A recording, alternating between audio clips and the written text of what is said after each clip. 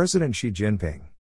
China will provide another $3 billion in international aid over the next 3 years to support COVID-19 response and economic and social recovery in other developing countries, Xi Jinping announced in a speech delivered via video link at the APEC Informal Economic Leaders Retreat, China Daily.